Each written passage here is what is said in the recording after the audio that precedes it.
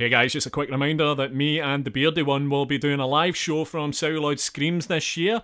That's at the Showroom Cinema in Sheffield on Friday, October the 19th at 3pm. It'll be all the usual stuff you get from an episode. There'll be a guest in film combo. We'll be giving away some free swag courtesy of our pals at Arrow Video. And we'll also be doing a live Mitch's Pitches. We'll hopefully see you there. And now on with the episode. Before we get started, you should probably know that the following podcast contains strong language and conversations of an adult nature. Also, it will almost certainly contain spoilers.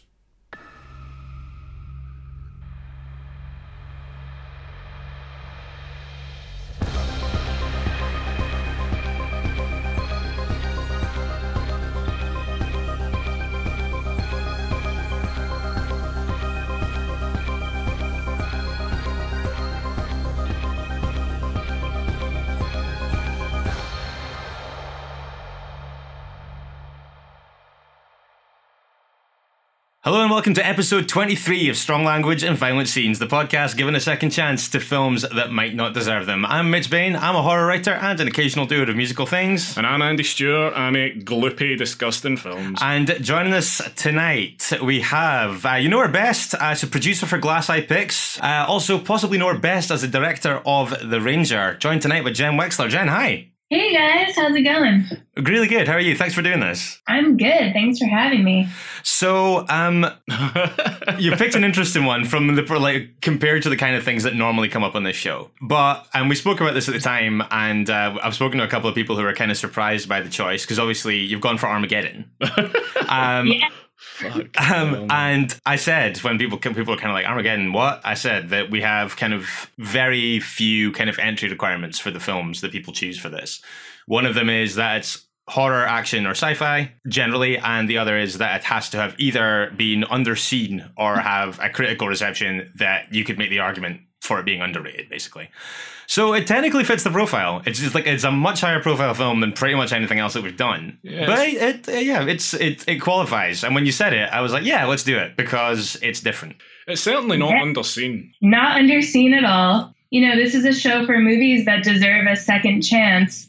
And I think Armageddon absolutely deserves a second chance. I think it's an amazing movie, and this happens to be its 20th anniversary. I noticed that, yeah. So tell us a little bit about kind of your background with the film and pretty much why you chose it, but yeah, how you first came across it and that kind of thing. Well, first of all, Heather Buckley, who you guys have had on your show. Yes.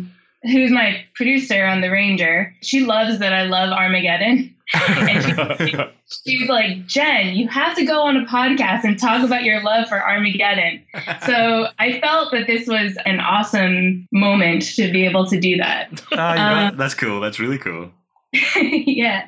I was 12 years old when Armageddon came out. Mm-hmm. And it was also the year that Deep Impact came out. It was kind of the year of comets headed towards Earth movies. And I saw them both in the movie theater. And it was just so, at the time, I just felt it was like, I kind of watched it like I would watch any big Hollywood blockbuster. I don't know if I fully appreciated it until maybe 10 years later. I was in my early 20s and I don't remember why I was rewatching it, but I was rewatching it and I was like, oh my God, this movie is so good. Like every moment is just amazing. It just keeps you entertained throughout. And then I decided, you know, in my early 20s, I was like, this is one of my favorite movies of all time and I will defend it to the ends of the earth if ever anybody goes up against me about it. Okay. I was 12 when it came out as well. I was either 11 or 12. And it was one of those things where I didn't see it in the theater when it came out, right. But it was one of those things where, you know, when you were that age and a few of you would go around to someone's house kind of after school or on a weekend or something, and you had a film that was kind of on in the background, but it was kind of like parentally approved. Oh, right, yeah, okay. Kind of thing. And I seem to remember that, like, in 1998, there was a couple of times I was there and it was on in the background. But basically what that meant was, because I never went back to it, And it means that I'm kind of like, when you suggested it, I was kind of aware of what it was about and the kind of film that it was, but I was basically watching it for the first time. I'm watching a lot of these for the first time. Yeah, pretty much every episode almost is your first watch of something, so that's fine. Yeah. I was a little bit older. Oh, yeah? I would have been, but this was a big kind of summer film in '98, so I'd have been, 17? And I saw it in the cinema. And I think at the time I was kind of taken by the bombast of it all. And I remember kind of renting it from the video shop when it came out and watching it with my mum, and she was in floods of tears. And I thought that was hilarious. I just thought, this is the goofiest fucking film in the world. Why are you crying at this? And yeah, I taunted her mercilessly for it. But I think a lot of the film's more emotional beats towards the end. I don't know if it's 20 years later, maybe I've softened, or but I found myself like getting, I'm on the verge of being a bit choked up here. We can get to that when because I had a couple of moments like that as well, and I wasn't necessarily going to admit to it, but now you have. We can talk about it. I absolutely admit to it. I have no shame in admitting to it. Before we get into this, Jen, we're going to do one thing really quick that we do with everyone that comes on the show. Andy is going to put 30 seconds on the clock, and I'm going to count you in. And for the benefit, I mean, there's probably about 6 people in the Western world that haven't seen Armageddon. But for the benefit of anyone that hasn't seen it, we're going to give you 30 seconds to synopsisize the film to the best of your ability. Are you up for it? Synopsisize? Yeah. Cool. I'm so ready. Okay. All right, okay. Right. This is what I like. We got it. Yeah, I'm ready. Go, man. Right. 3, 2, 1, go. Okay. An asteroid is headed towards Earth, and there's no way to escape it. Life is going to end when it hits the Earth. NASA decides the only people that can save the Earth is this ragtag group of oil drillers. So they're going to send them up to the asteroid, and they're going to drill into the asteroid and drop a nuclear bomb into the asteroid. And the goal is to explode it before the asteroid collides with the Earth. Time. Great. Perfect. Absolutely spot on. Those historically go quite poorly. That's one of the best ones we've had. Also, I quite like the fact that I could, as you were getting into talking about drilling into it and dropping the nuclear bomb in it, I could probably hear the excitement rising in your voice. Yeah. Ragtag is a good way to describe the drillers. The group, I think. They're ragtag. They and NASA are opposite ends of the spectrum. They're fish out of water in the NASA world. Yeah, and you get like definitely, and they've got no idea. I think that when they first turn up, and they've got no idea how to take them. That's kind of funny, I think. With the exception of Steve Buscemi, who's a genius in it. Yeah. He's like got a degree from MIT. Yeah, he doesn't come off that way though. He comes off like a pedophile. So that's I've got that in my notes. I've got it because a few times in it he does touch on whether or not that the girls he's approaching are of the requisite age. It's a creepy vibe. It starts where we would expect, where much of the film is set. In space, with a flashback to 65 million years ago. Yeah. And a rather heavy-handed voiceover from everyone's favourite insane gun proponent and acting legend, Charlton Heston. Yep. I had no idea it was him until you told me. But yeah, we got kind of like a little bit of a potted history, a comet hitting the Earth. Potted history, yeah. Yeah, and 1,000 years of impenetrable dust clouds and all this kind of thing. That stuff. Basically, the Earth got fucked by a 6-mile wide asteroid. And it's basically a warning that it's inevitable that it's going to happen again. I kind of love that it just starts with this voiceover, and the voiceover never comes back. It's just, Michael Bay was just like, this is what we're doing, and that's it. And don't ask me any questions. I must admit, it really threw me off when it started and the voice started, and it was like 65 million years ago, and I was like, wait, what? I would also make the contention that I think the clearest indicator of the kind of film that you're getting, and also I think possibly the most Michael Bay moment that's ever been committed to cinema, is when the word Armageddon explodes. Yeah. I would absolutely agree with that. Just going back to what you said about Michael Bay just telling people to fucking shut up and fuck off. The commentary on this, Ben Affleck talks about he approached Michael Bay to discuss would it not make more sense to train astronauts to drill rather than train drillers to be astronauts, and he said that Michael Bay turned to him and said, Ben, shut the fuck up. Just literally, we're already filming the fucking thing. I love that so much. That's so good, and I love that attitude. I mean, having directed The Ranger, I know the feeling. You're on set and someone points out something very logical, and then you're just like, go the fuck away. I also think that, to be fair, I think that a film about astronauts being trained to be drillers would be considerably less entertaining than a film about drillers training to be astronauts. Oh, you kidding? Think of the thing. We've already seen the things that can go wrong from professional drillers. Imagine drafting in amateur drillers into that situation. Come on, Mitch. That's a laugh riot. I think we meet Dan Truman, Billy Bob Thornton, pretty much right away at this point, kind of trying to reason with an astronaut doing some kind of like space maintenance, and he's being kind of quite panicky about it.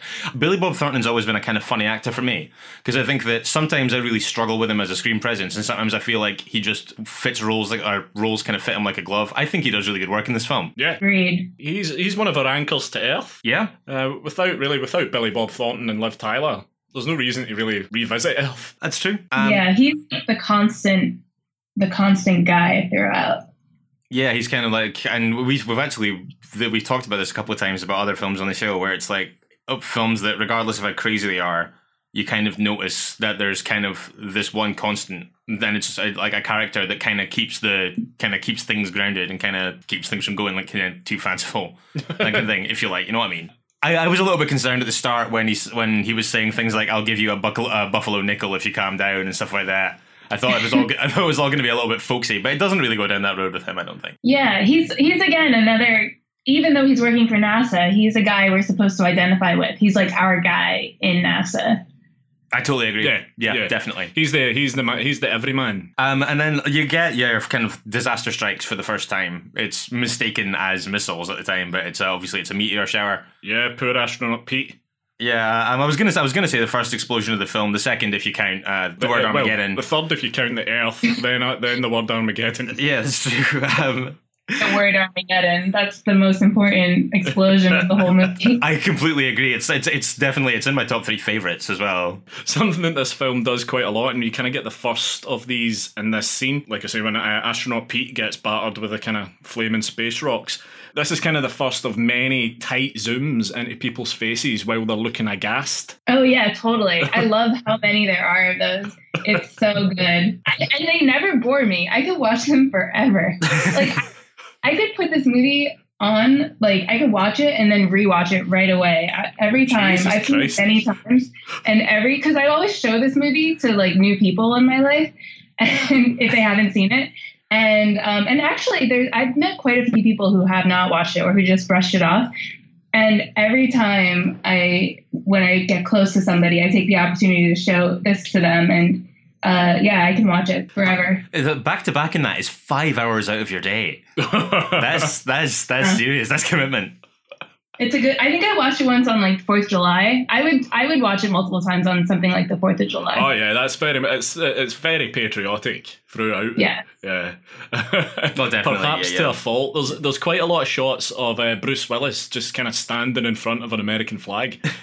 Yeah. How long would you have to kind of get to know somebody, Jen, before you thought, now's the time, it's Armageddon time? A couple months. Right, I think. I've shown it to at least 3 romantic partners, and it's been like, okay, I think now's the time for you to know the truth about me. I love that you're kind of in my head. You're opening like this wooden chest with like a weird Pulp Fiction glow inside it, and the guy's like, "What the fuck's this?" And then you bring out your well-worn copy of Armageddon. Yeah, I love that. It's like, yeah, we've been getting to know each other for a little while now. It's time I told you.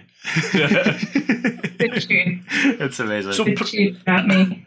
Pretty quickly, we cut to Carl, the amateur astronomer. Now, for an amateur astronomer, he doesn't have an amateur telescope. It looks like he's got like a fucking observatory, but he lives in a trailer.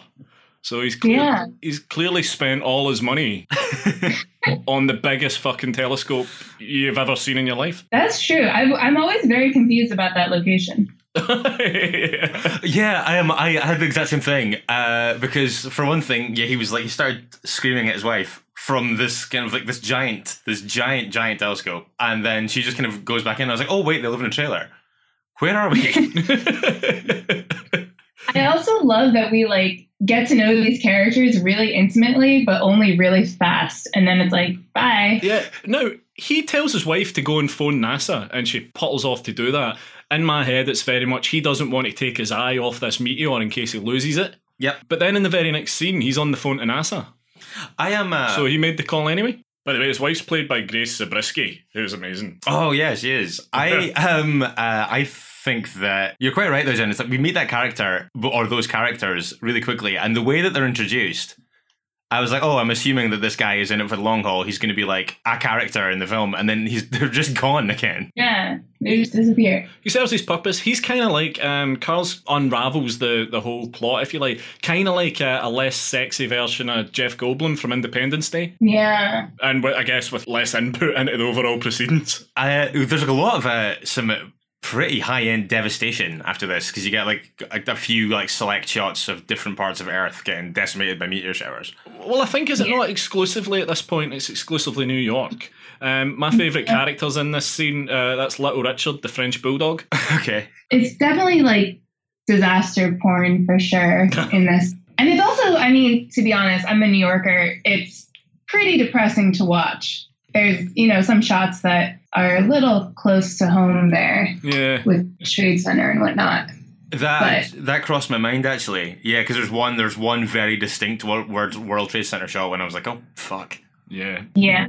But you get the usual mayhem here. You get the cars. You could pause pretty much any scene of this carnage and like CG a transformer in. And right. There's a 4x4, I think, that spirals through the air for about 5 seconds. I rewound it. I was like, fucking hell, that car is on screen a long time. Yeah. No, this part of the movie actually is very depressing to me. But then we move on to the next part of the movie, which is much better. We learn quite a bit more about the scale of the problem, I think, at this point, because we find out in pretty rapid succession that, it's debris from an asteroid the size of Texas. Yeah. Is one thing we hear. Also, we find out from a guy who kind of like comes furiously barreling into the room where they're trying to talk about what they're going to do.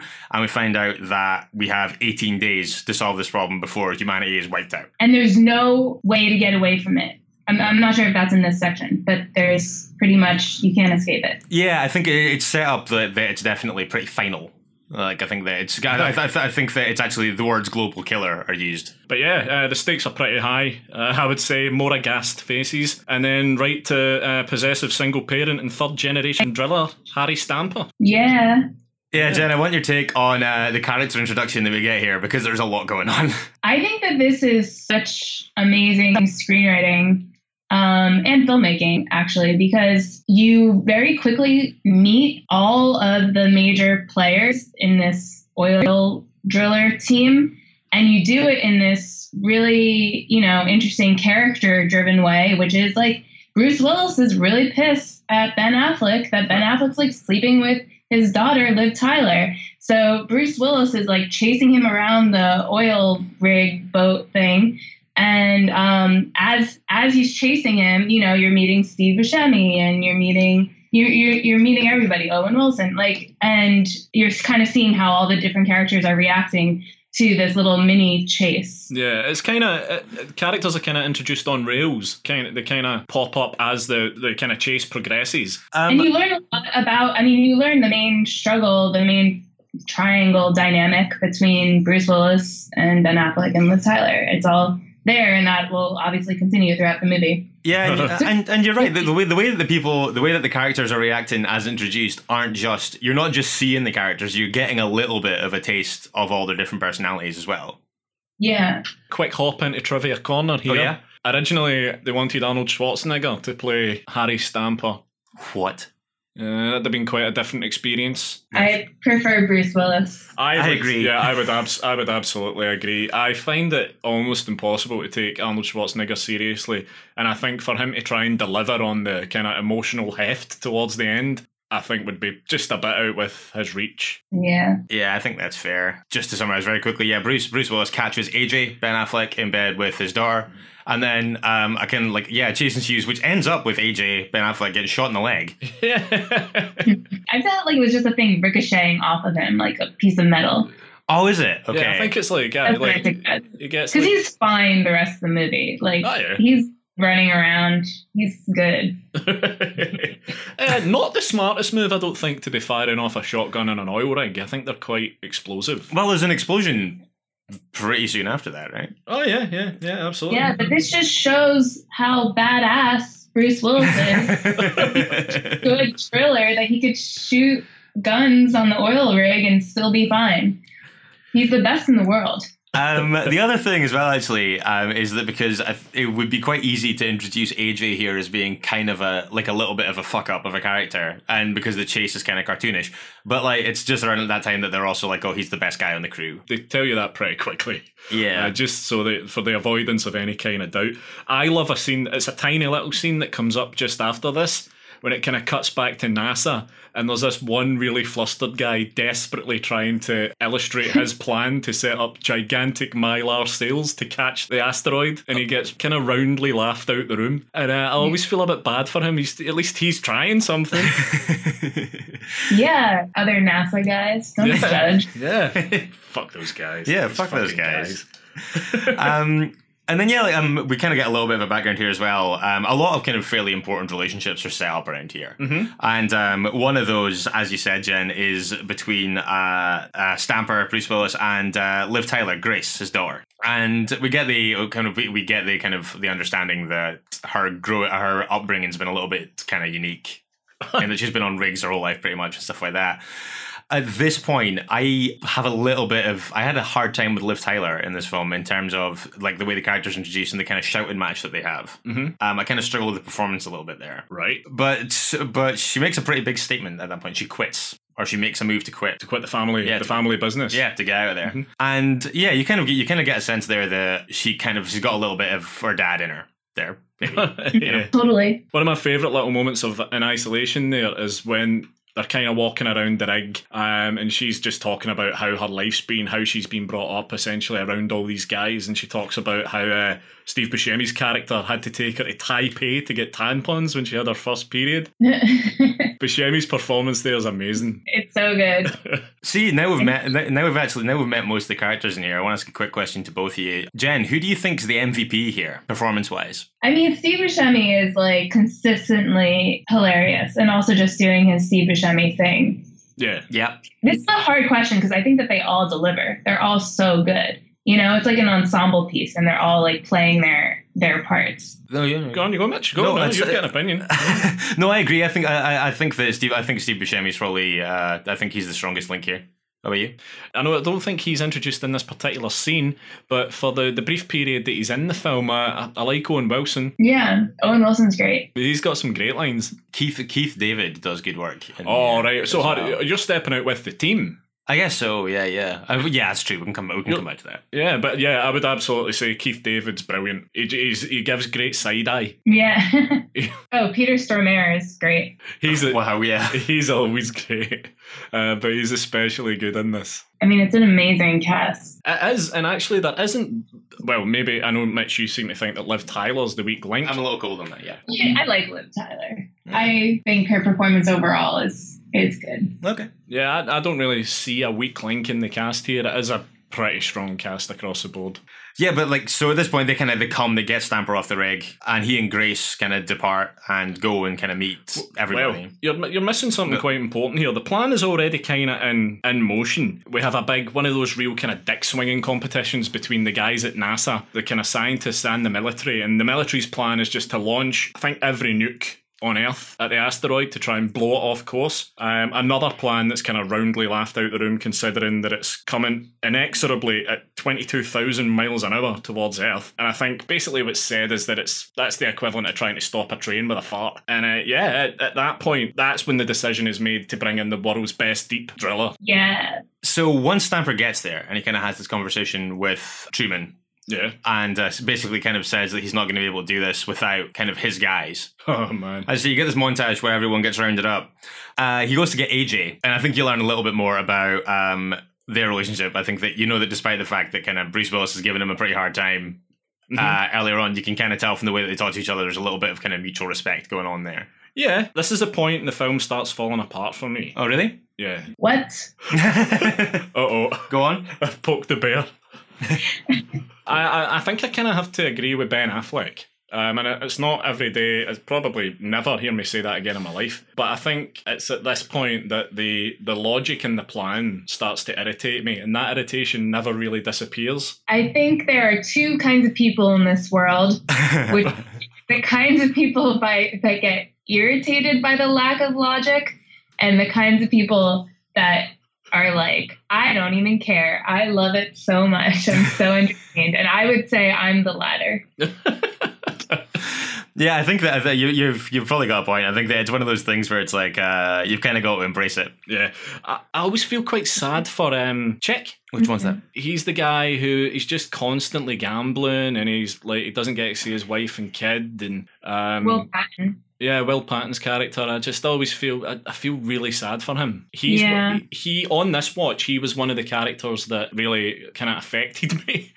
Yeah, he has a sad little story, which I actually really love. Like, we don't spend so much time with him and his backstory, but the little time we do spend with him, you get so much about him from that. I'm guessing there's some kind of gambling addiction or something at play that's caused his wife to leave him, because that's literally all he does. And in the scene where they're asked to write down their demands, I suppose, for taking on the mission, all he wants is like an all expenses paid trip to Caesar's Palace. So it's kind of tragic the whole way. Yeah. And yet he cares so much about Bruce Willis. Oh yeah, I think they're all kind of ride or die for Bruce Willis, aren't they? But yeah, like when they're making all their demands, you get these kind of like pretty stereotypical macho pics, and like people who kind of want like parking tickets to be made disappear, like 53 parking tickets or whatever. And yeah, like his demand's way simpler. Yeah, it's kind of nice. I wrote all the demands down. Oh, did you? Yeah. I just want to say something. AJ gets fired after the kind of explosion on the oil rig with the strike oil, because he's doing what AJ does, and he's being a bit reckless, pushing things too far, further than they should be pushed, and he causes pretty much the whole oil rig to collapse. But then he gets fired at that point, and then in the next scene, he has himself set up with his own business, and it's really fast. He seems to be doing quite well. He's got his own oil field. It's really, the timeline doesn't really make a lot of sense. Yeah, it's a little bit elastic. I agree. Fair play to him. But I want this list of demands though. Oh, you want the list of demands? Yeah, hit me. Okay. First up, we had Oscar wanting his parking ticket swiped. Yeah. Noonan, who is a kind of faceless character. You see him very briefly. He's kind of a red shirt. Uh-huh. He's got 2 women friends that he would like to be made American citizens. Yeah, I remember that. And then the peculiar caveat of no questions asked. Oh my. Which is unsettling.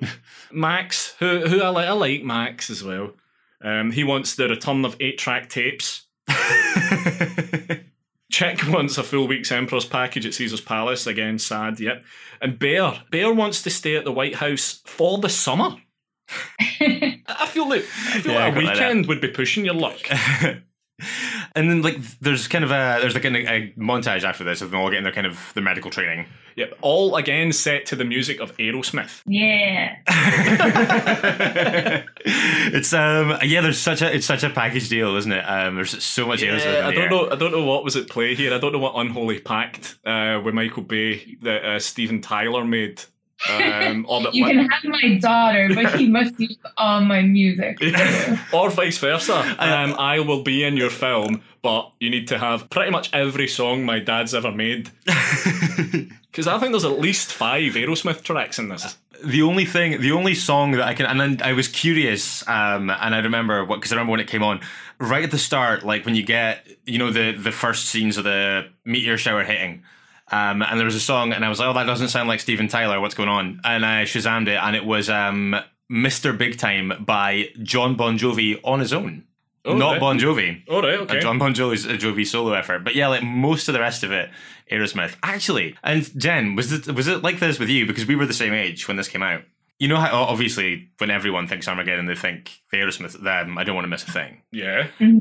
That then went on to maybe have, like, from where I'm from anyway, it went on to have this 5 or 6 year golden run of being, like, the last song at the end of night is, like, at, like, school discos and things like that. It was everywhere, and people were obsessed with it in a way that way outstayed the cultural fascination with the film. Definitely. Middle school dance. You had your I Don't Want to Miss a Thing dance. And I personally have carried that with me. So, again, every romantic partner that I had after I show them Armageddon, I then let them know that I Don't Want to Miss a Thing is our song. And anytime they hear it, they have to think of me. And I've definitely sang it for many karaoke parties.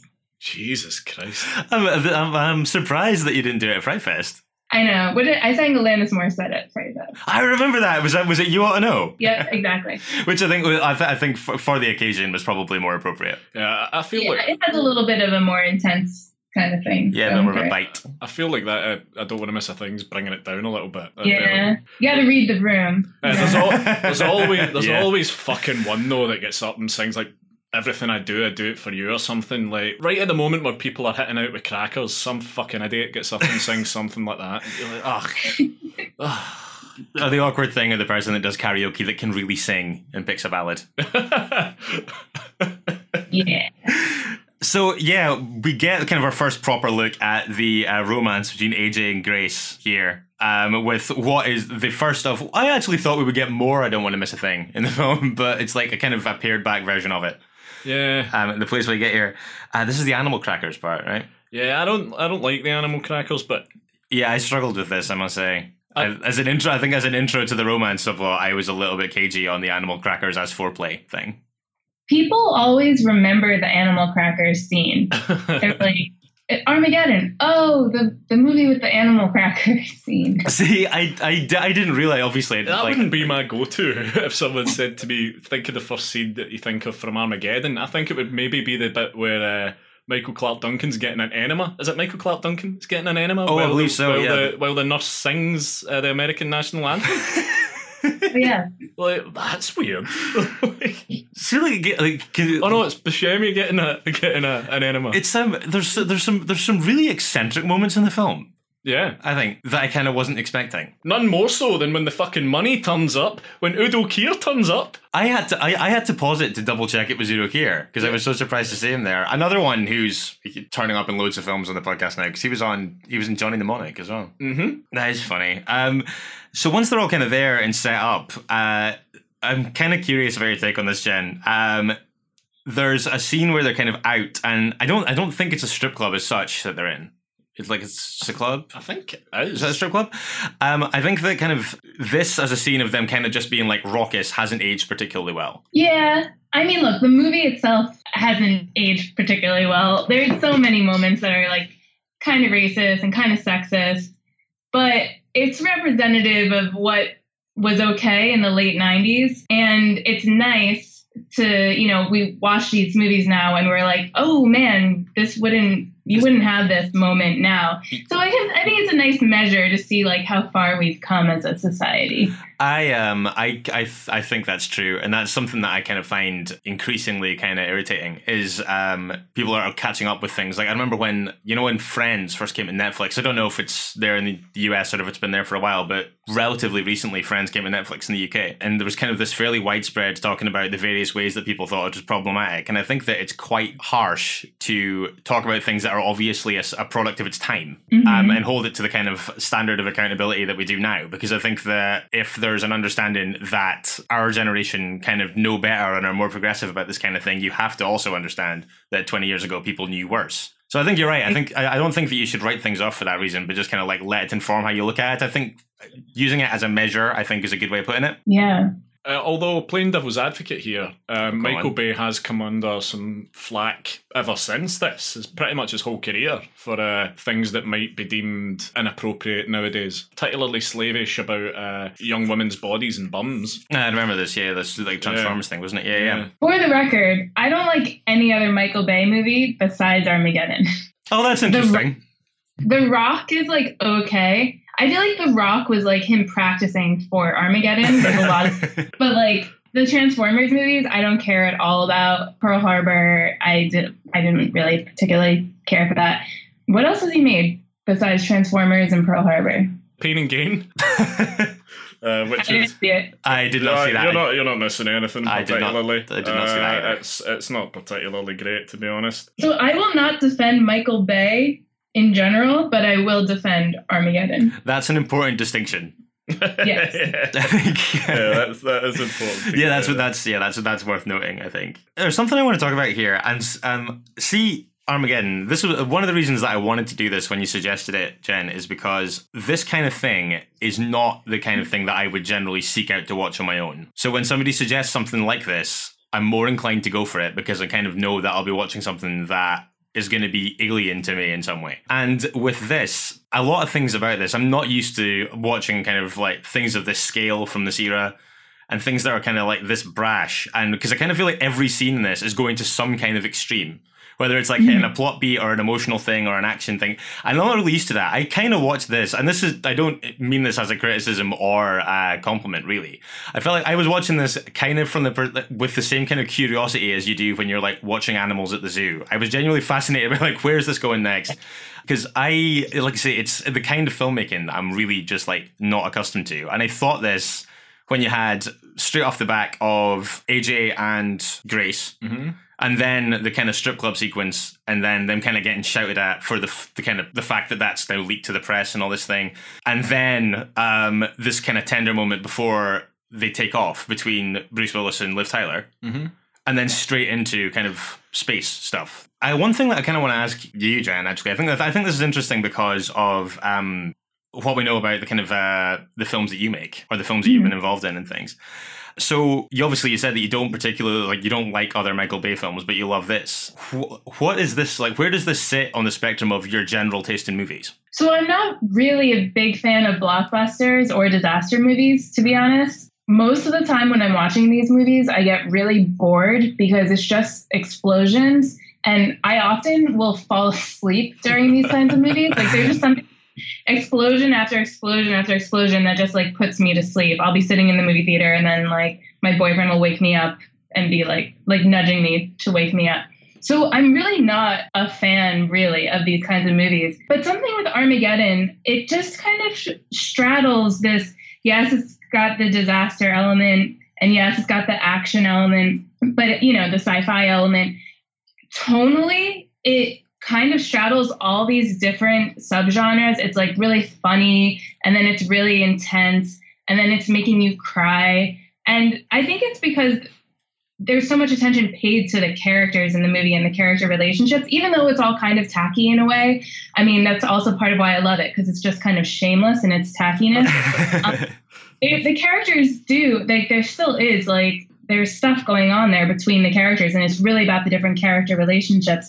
I'll say that with The Ranger, and a lot of the time I talk about my punk influences for that movie, but actually I would say, I mean, there's the other side of it, which is The Ranger influences. And I think that Armageddon, just my love for this movie, definitely played a role in developing The Ranger and that character and his, aspects of the patriotism. I think the Ranger character would be a little conflicted because these guys are oil drillers, and he'd be like, oh, that's not good for the earth. But on the other side of the token is that they're saving the earth. So I think the Ranger would like that they were saving the earth. But just the fact that it's like so much love for America, that whole thing, I think definitely went into some of the development of the Ranger character. The Ranger wishes he was in Armageddon. I saw a scene in this film that I'm pretty sure I haven't seen in any other cut I've ever watched. Okay. When I knew we were going to be doing this, I actually went out and picked up the DVD. And there's a scene. Now, I don't know if this was in the version that you watched, Mitch, or if it's in a version that you've ever seen, Jen. But there's a scene where Bruce Willis goes to visit his dad, played by Lawrence Tierney from Reservoir Dogs. I have not seen that scene. Same. It's in the DVD that I've got, and he goes and has a chat with his dad, tells his dad what he's going to do, and he's basically he makes some kind of analogy to kind of tending roses and stuff like that. And then it comes back again in Bruce Willis's chat with Grace at the end. Okay. None of you guys seen this? No, that definitely wasn't the one I saw, Jen. No, that's not on the Blu-ray that I own. Well, it's in the DVD that I watched, and I was like, I'm sure I haven't seen this. But yeah, it's just a really kind of cheesy scene, I guess, to flesh out Bruce Willis's character a little bit more. It's an interesting thing to leave out of any cut, though. Yeah. So it's pretty much, it's space-time. It's almost space-time at this point. Mm-hmm. And I think that the film kind of gives that the sense of occasion that it needs, because the build up to this is very cinematic, very drawn out, but also kind of like, because you're heading all over the world with a montage, and they do this a few times. Yeah, they travel the world in montage simultaneously, but it's daylight everywhere. Yeah. I like that in the beginning, Billy Bob Thornton makes a point of saying how awful it'll be if everybody finds out about this. And then in the montages later, after everyone's found out about it, everyone is like pretty chill. Yeah. Like, there's no riots in the streets or anything like that. Yeah, because he's like, pretty much the worst parts of the Bible, sir. And there's nothing. Everyone's just kind of hunkering down and kind of just spending some time with their loved ones. Yeah. You know what? I hadn't even considered that, but the global reaction to being like 2 weeks away from complete devastation is so chilled. Yeah, there's like literally not one, like no aghast faces whatsoever. Well, there's a lot of upturned faces. Yeah, a lot of like troubled looking. There's a lot of people standing just gazing at the heavens. Yeah, which is, I guess, fair. Yeah. But yeah, we're often. I quite like the scene when they're getting kind of strapped in. Yeah, when you've got the president giving that pretty brutal speech. Yeah, very abrupt. And delivering it with a requisite level of gravitas, I think. Oh, definitely. I don't imagine America's current president delivering it with such aplomb. No. The president, by the way, same president as in The Rock. Yep. Oh, seriously? I didn't know that. Yeah. I just wonder, are these like two worlds connected? The Baneverse. Aye, yeah. Like, this is later on in his presidency, he faces this after Yeah. facing the devastation of San Francisco. Yeah, this is his second term. Yeah. I mean, as bad as the outcome of The Rock could be, I think the stakes have been raised quite significantly here.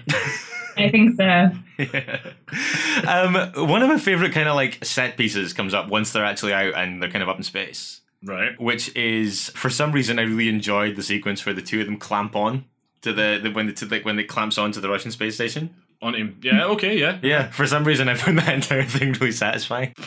What are you talking about? I can't quantify. What the fuck are you talking about? Watching the clamps clamp on? Yeah.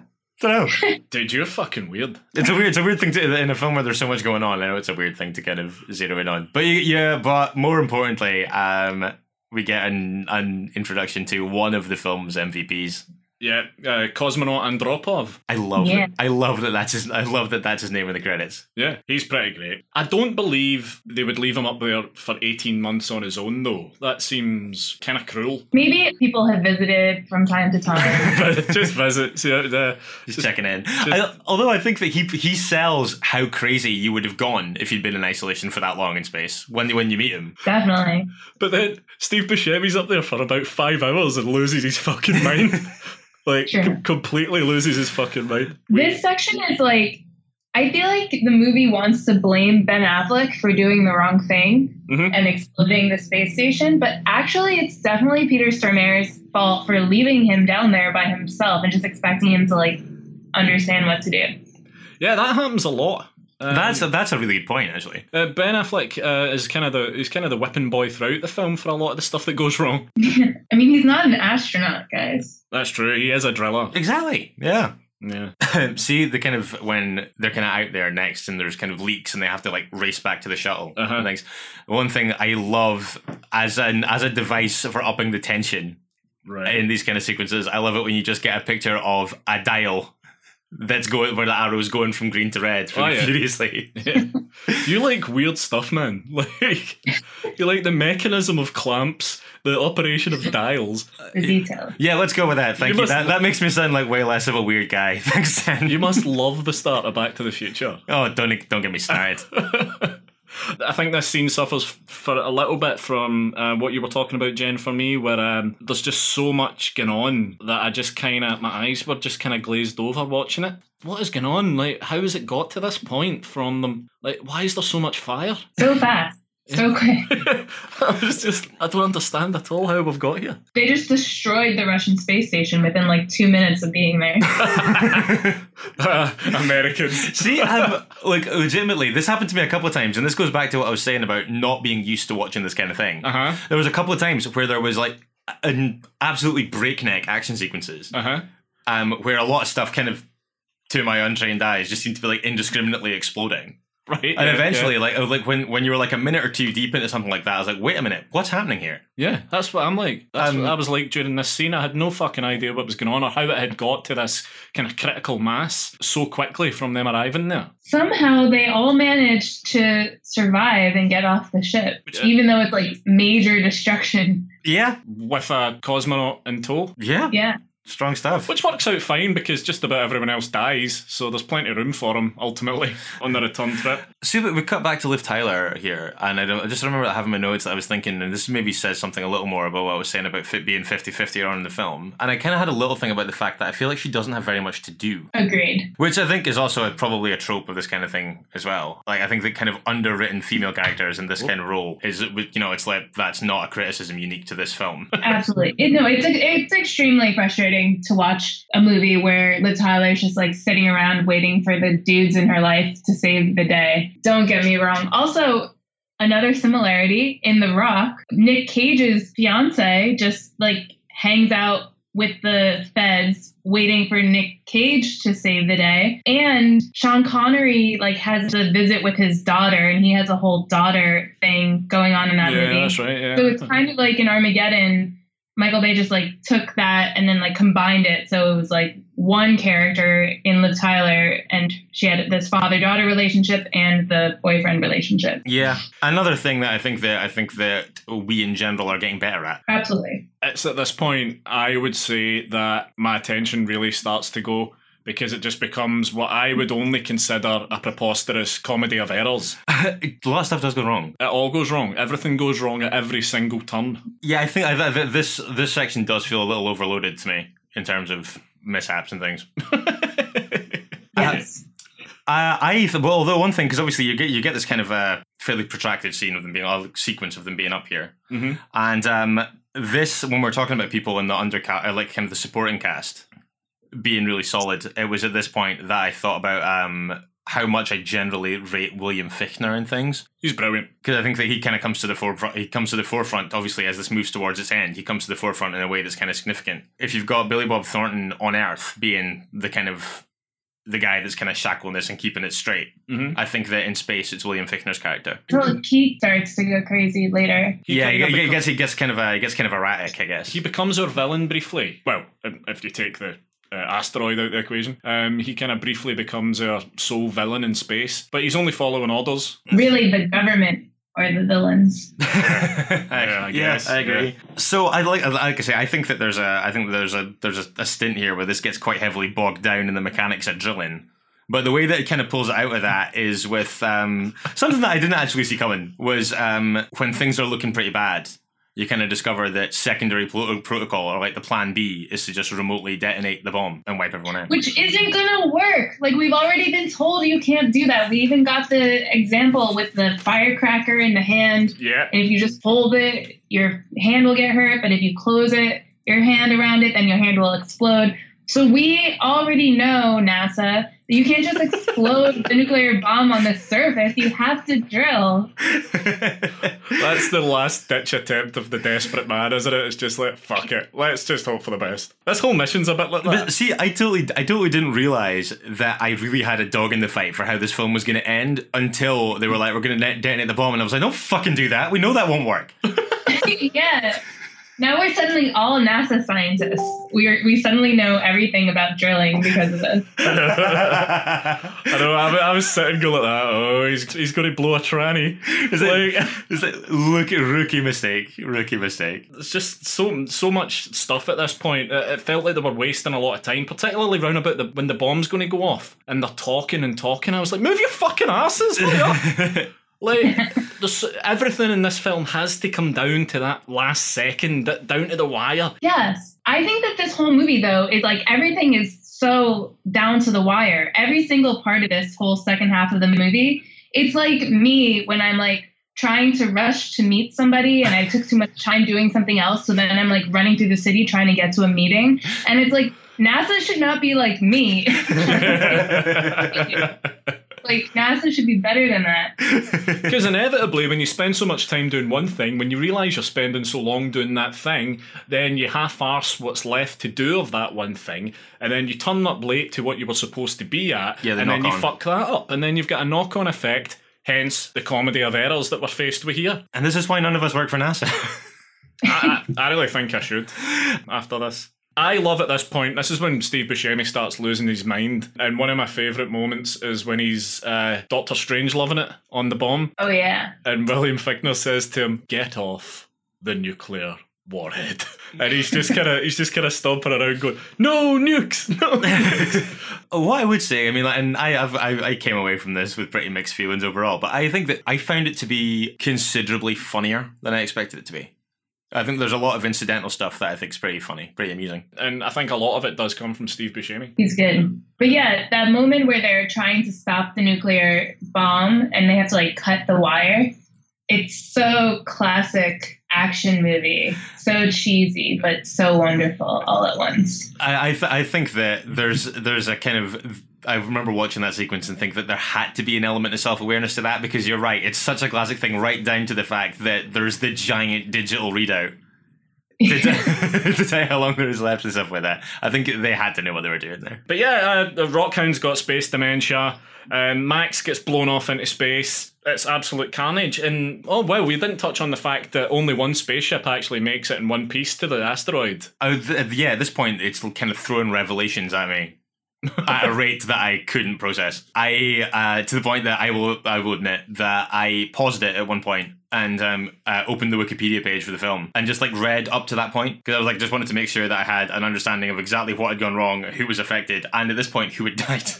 Oh, right, yeah. And yeah, Owen Wilson's character's gone by this point. That other guy who's there for some reason is gone. Yeah, they're getting knocked off left, right, and centre. Yeah, and like you say, the other spaceship has failed. It's crashed, so nobody knows. Everyone just thinks that when their drill isn't working, that's the end of it. And then you have another world montage where everybody finds out they're about to die, and everybody is taking the news in a pretty chill way. Everyone in the room with Billy Bob Thornton watching it are as panicky as the rest of the world is totally zen about it. Yeah, I get a lot of aghast faces in that control room. By the way, when you see Rockhound's been taped up to the chair, I was like, that's a bit ludicrous that they've done that, but that is NASA protocol. If someone starts behaving like that they would be duct taped. Wow. I looked into it. Really? Yeah, it's actual NASA protocol. I guess that makes. I mean, obviously, like it looked weird, and I thought the same. I was like, would that happen? And obviously, more fool me. So where are we now with this film? We've got the hole is now being drilled. Ben Affleck's there. Yeah, I mean, we're pretty much getting to the point where it's kind of at critical mass. It's at this point that my notes feature such things as, this is fucking lunacy, absolute codswallop. I've got fuck off when they're lowering AJ into the guts of the asteroid to cut away a pipe. I think that this is where we're kind of getting to. It's time to thread the bomb. Is the kind of bare bones of it at this point, right? Because you've Bruce Willis and co. Kind of the drilling is done. They get the drilling done, which I think as a kind of suspenseful moment I quite like when they're counting like up to hitting the distance down. You know, it's all one big suspense moment. Wait, guys. Can I hop back for a second? Because on my most recent viewing, I realized a slight hole maybe in the story. Oh, okay. I do not believe that for a minute. Which is that, so there's two bombs, right? There's a bomb on each ship. Yeah. And the government is only trying to blow up the bomb that Bruce Willis is near.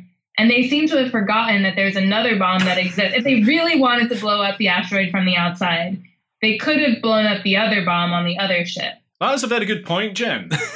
And perhaps something that bears digging into.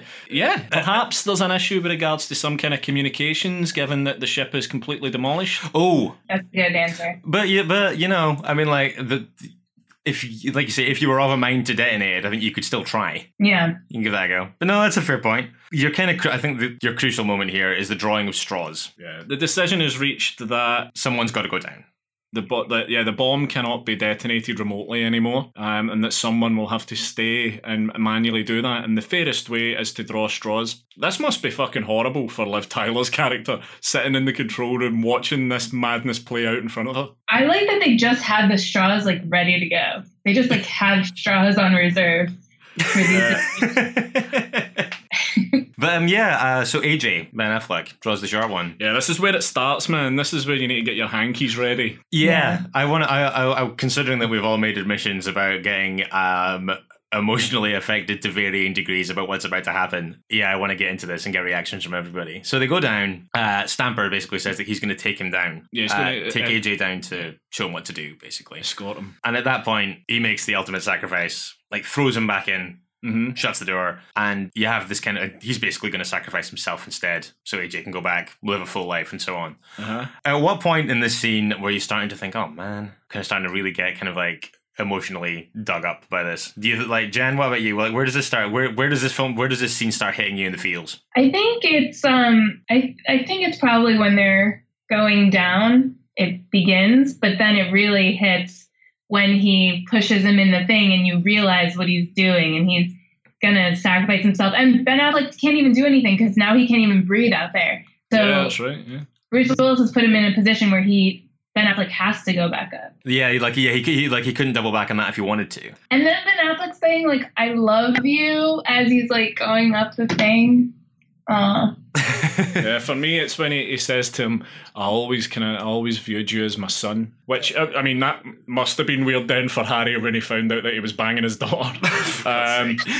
But the bit that really gets me is when he's kind of, the lift's going back up and kind of Ben Affleck's trying to get one last kind of look at Bruce Willis's character through the last wee crack of glass as it disappears, and Bruce Willis goes, my son. I thought he said bye, son. I thought he said my son. But either way, that was the moment for me. Yeah, that was it for me. It took until that moment, but the sign off, I was like, oh man, this film's hitting me harder than I expected it to. And then the call with Liv Tyler is like so sad. It's just tears streaming.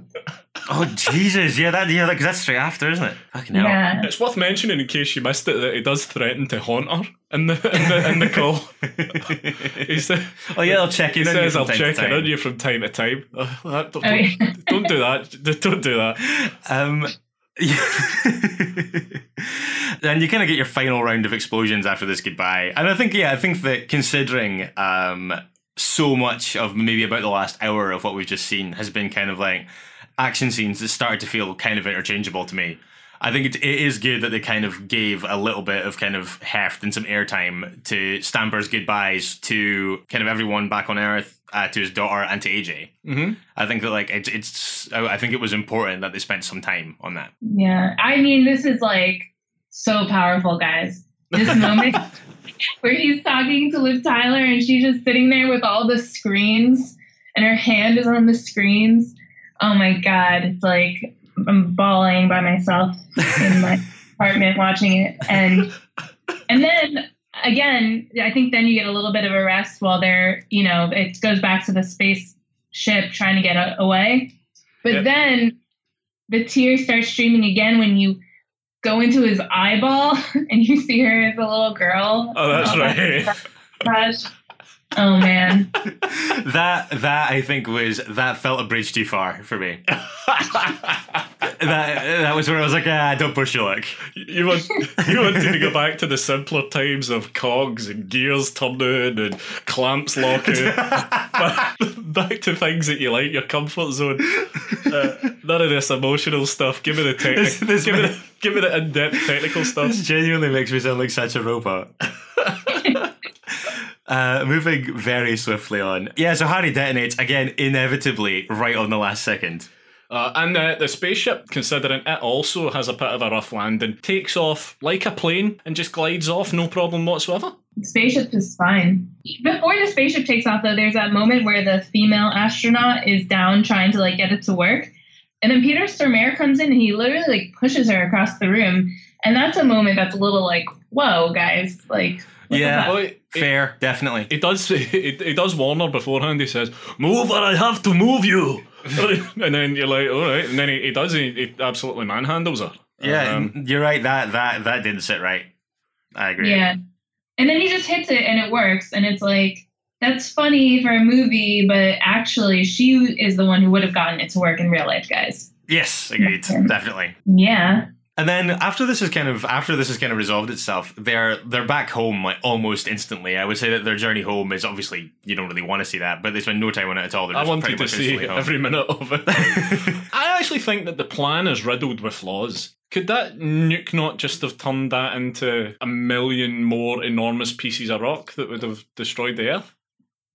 I mean, yeah. If it didn't get past zero barrier, or if it got past zero barrier and then they exploded it, but they did the math, they did the science, and they knew that if they exploded it before zero barrier, then the Earth would be okay. And they did it. They succeeded. Yeah, they had the smartest man on Earth doing the maths on that one. They did. Yeah, and the best oil driller on Earth. And the best oil driller. I think at this point, when they get back on Earth kind of thing, there's some pretty satisfying stuff here with Billy Bob Thornton come back over and but I think that generally the kind of emotion of this is there's a lot going on at once here. It's like the end of the Goonies. Explain.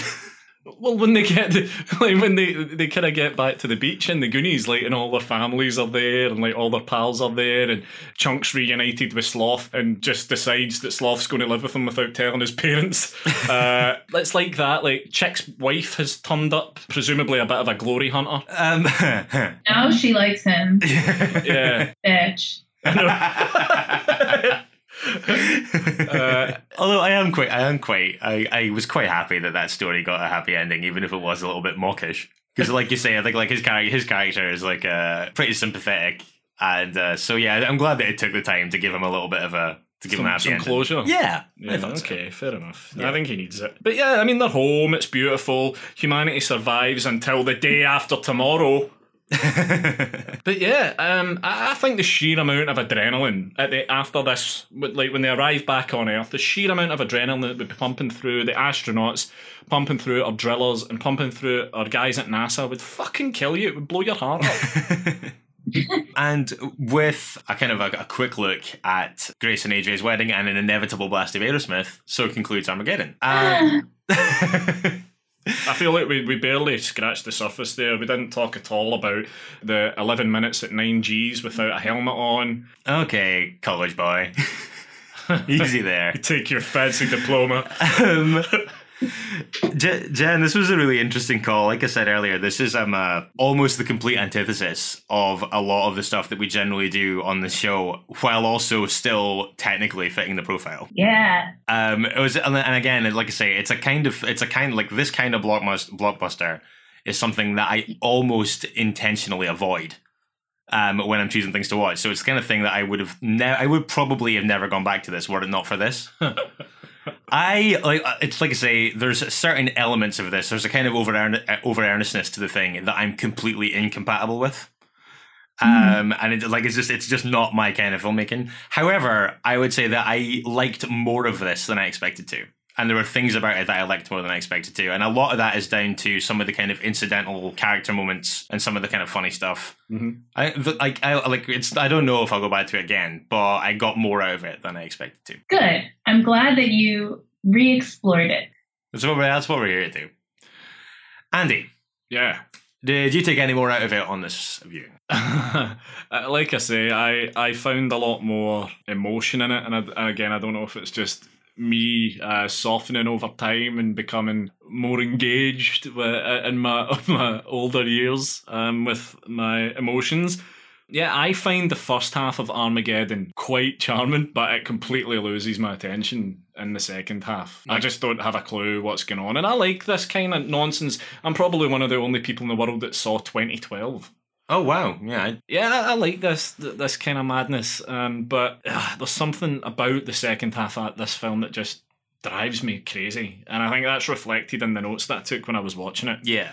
It was exasperation more than like and a desire to kind of move things along. Like, hurry the fuck up. I found that. I think that like some of the kind of spectacle stuff, I think it's kind of impressive as a technical feat, but I'm a little bit kind of let's get to the next thing kind of thing. But again, I think that that's probably symptomatic of a lot of these kinds of films, and I don't watch them habitually. So I'm not used to that, I guess. Well, I go back to Armageddon. I'm actually going to say maybe because, well, one, I bought the DVD, so I've got an investment now. And two, I actually think that there is quite a bit to love in the first part of it, and then a scattered few moments of great comedy stuff in the second half of it. Despite the kind of stakes being so high, they still find time to not let it get too po-faced. Jen, I can't stress enough how much this feels like a win for you, because Andy was not into the idea of doing Armageddon. I think it's okay to tell you that now. Awesome.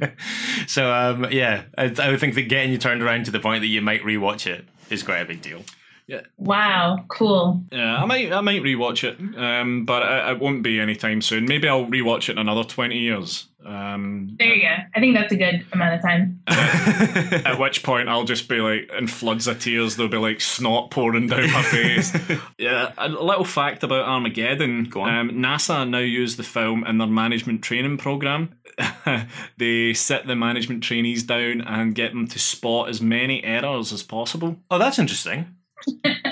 And apparently there are at least 168 errors. Wow. In the science of Armageddon. So there you go. I quite like that as a test, though. I love that. Jen's a way to sign up for the NASA management training program. Jen, before we wrap up, obviously we touched on it a little bit while we were talking about Armageddon, but I do want to take some time to talk about The Ranger. Yeah. Which I caught at Fright Fest this year. And I really liked The Ranger. I thought it was great. I had a great time with it. The Ranger's not generally accessible yet. So for anyone that's listening that's not familiar, how would you sum it up? Yeah, so The Ranger is about a bunch of teen punks who get in trouble with the cops, and they go to the woods to hide out, where they come up against a killer park ranger.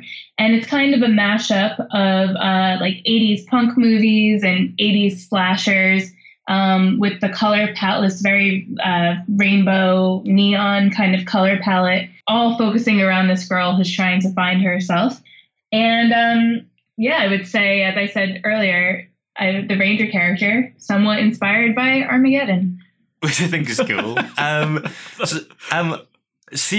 When you talk about, obviously, the kind of your main character in there, with the exception of the Ranger, the only thing that I'd seen Chloe Levine in before this was the Transfiguration. Yeah. Which I thought she was great in, but this is a totally different ballpark, and she kills it here too. Absolutely. I saw the Transfiguration at South by Southwest in 2017 when we were casting for the Ranger. Okay. And her character in the Transfiguration and the character she plays in the Ranger, two totally different characters, and yet just her screen presence is like so amazing, and her eyes and her ability to just express multiple emotions all at once. So I knew that she would bring like a lot of nuance to the character of Chelsea. It's absolutely like fearless stuff performance-wise. And yeah, the Ranger, kind of a potentially iconic horror villain, I think. Like some of the kill sequences and some of the stuff that you have him say, it's really cracked me up. I had a blast with the film. Yeah, Jeremy Holm, who you might recognize from House of Cards and Mr. Robot. Ah, okay, awesome. And is there anything else coming up? Anything else you're working on you want to talk about? Yeah, I produced Larry Fessenden's new movie, Depraved, which is a modern-day Frankenstein movie set in Brooklyn. And Larry Fessenden, he's the head of Glass Eye Pix. He's a writer, director, actor. You've seen him in a lot of horror movies if you're a fan of horror movies. I love Larry. I love his stuff. Yeah, I know he's great. But no, we were reading about Depraved, because kind of in the run up to doing this, we kind of had a little look at some of the stuff that you had coming up, and I think Depraved sounds great. We're in post right now and very excited. Oh, cool. That's just what I was about to ask. So, Jen, where can people catch up with you on social media and stuff like that? J_Wex on Twitter and Bubblegum and Blood on Instagram. And The Ranger is all over. The Ranger movie is all over every social media platform possible. The Ranger has an amazing social media presence. Yep, a lot of it's done by Heather Buckley. Yeah, Heather's great as well. Yeah, I don't know if, with the impossible exception now of you and Armageddon, I don't know if I've ever met anyone that loves a film more than Heather loves The Ninth Configuration. Yes. This impassioned stuff, wasn't it? Yeah, that might be true. Yeah, it was pretty incredible. But yeah, I've got to say, I never ever expected that I would ever find myself in a situation where I would have to revisit Armageddon again. But here we are, I've done it. Come out the other side. I've found perhaps a softer side to myself that I'd forgotten about. So I think it's not been without its upside. In like a year's time, you're going to talk about this as being the turning point as you're like in like your emotional transformation. That time I rewatched Armageddon. Jen, all the best with the rest of the festival run for the Ranger. All the best for Sitges, and thanks so much for doing this. Thank you guys so much. Thank this you. is so fun. Thank you. So a controversial choice in a lot of ways, but pretty interesting conversation all in. I would agree, yeah. Yeah, like I say, didn't expect to go back to it.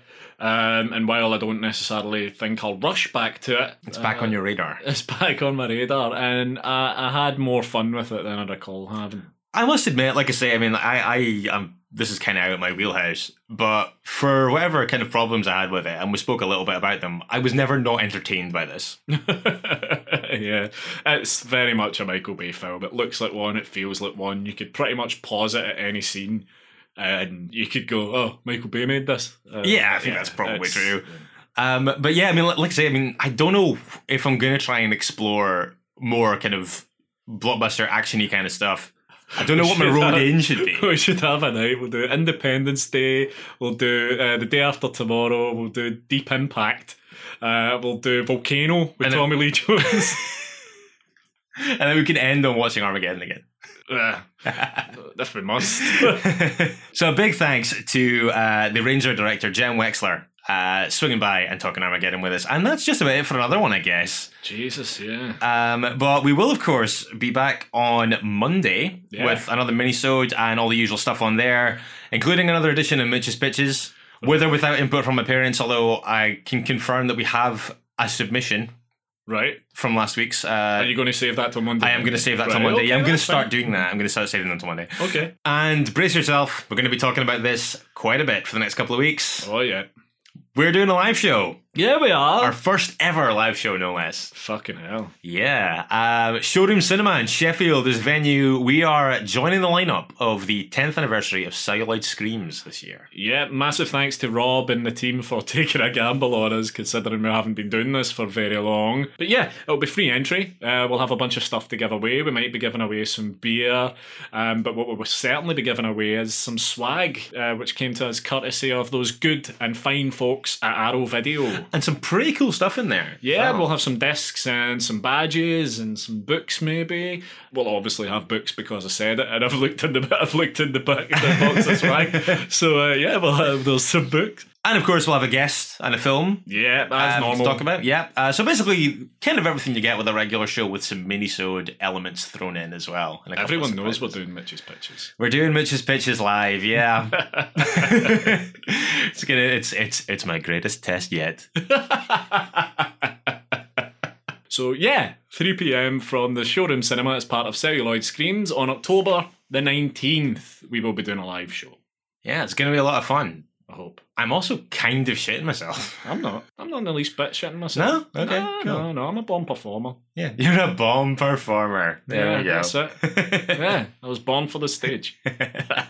No, I'm really looking forward to it. It's going to be a lot of fun. But yeah, we'll be back on Monday with the next regular minisode. Yeah. Minisode 23. Yeah. If you want to get in touch in the meantime, feel free to do so. You can get us on Facebook and Instagram, Strong Language Violent Scenes. You can tweet us as well at StrongViolentPC and email stronglanguageviolentscenes@gmail.com. Yep, so as you know, there's a million places that you can listen to us, but the list keeps growing every day, Mitch. Oh yeah. We have some news on that. Yeah, we do. So as you know, you can get us on Stitcher, Spotify, Podbean, Acast, and iTunes. P.S. If you're listening on iTunes, then please rate and review. Do it. We also can announce that we are now on TuneIn. You might recall previously we discussed that we'd had some messages from people who were wanting to know how they could listen to us on their Alexa devices. Yeah, like Amazon Echo and all that stuff. Yeah, all that kind of thing. Then TuneIn is the place to do that. We are on TuneIn and it is Alexa compatible. So you can check out the podcast on Alexa by presumably screaming our names at it. Yeah, I'm assuming that's how it works. I think that's the science. So we'll be back Monday. Join us then if you can. And in the meantime, don't forget, I don't want to close my eyes. I don't want to fall asleep because I'd miss you, baby. And I don't want to miss a thing. Good night. Good night.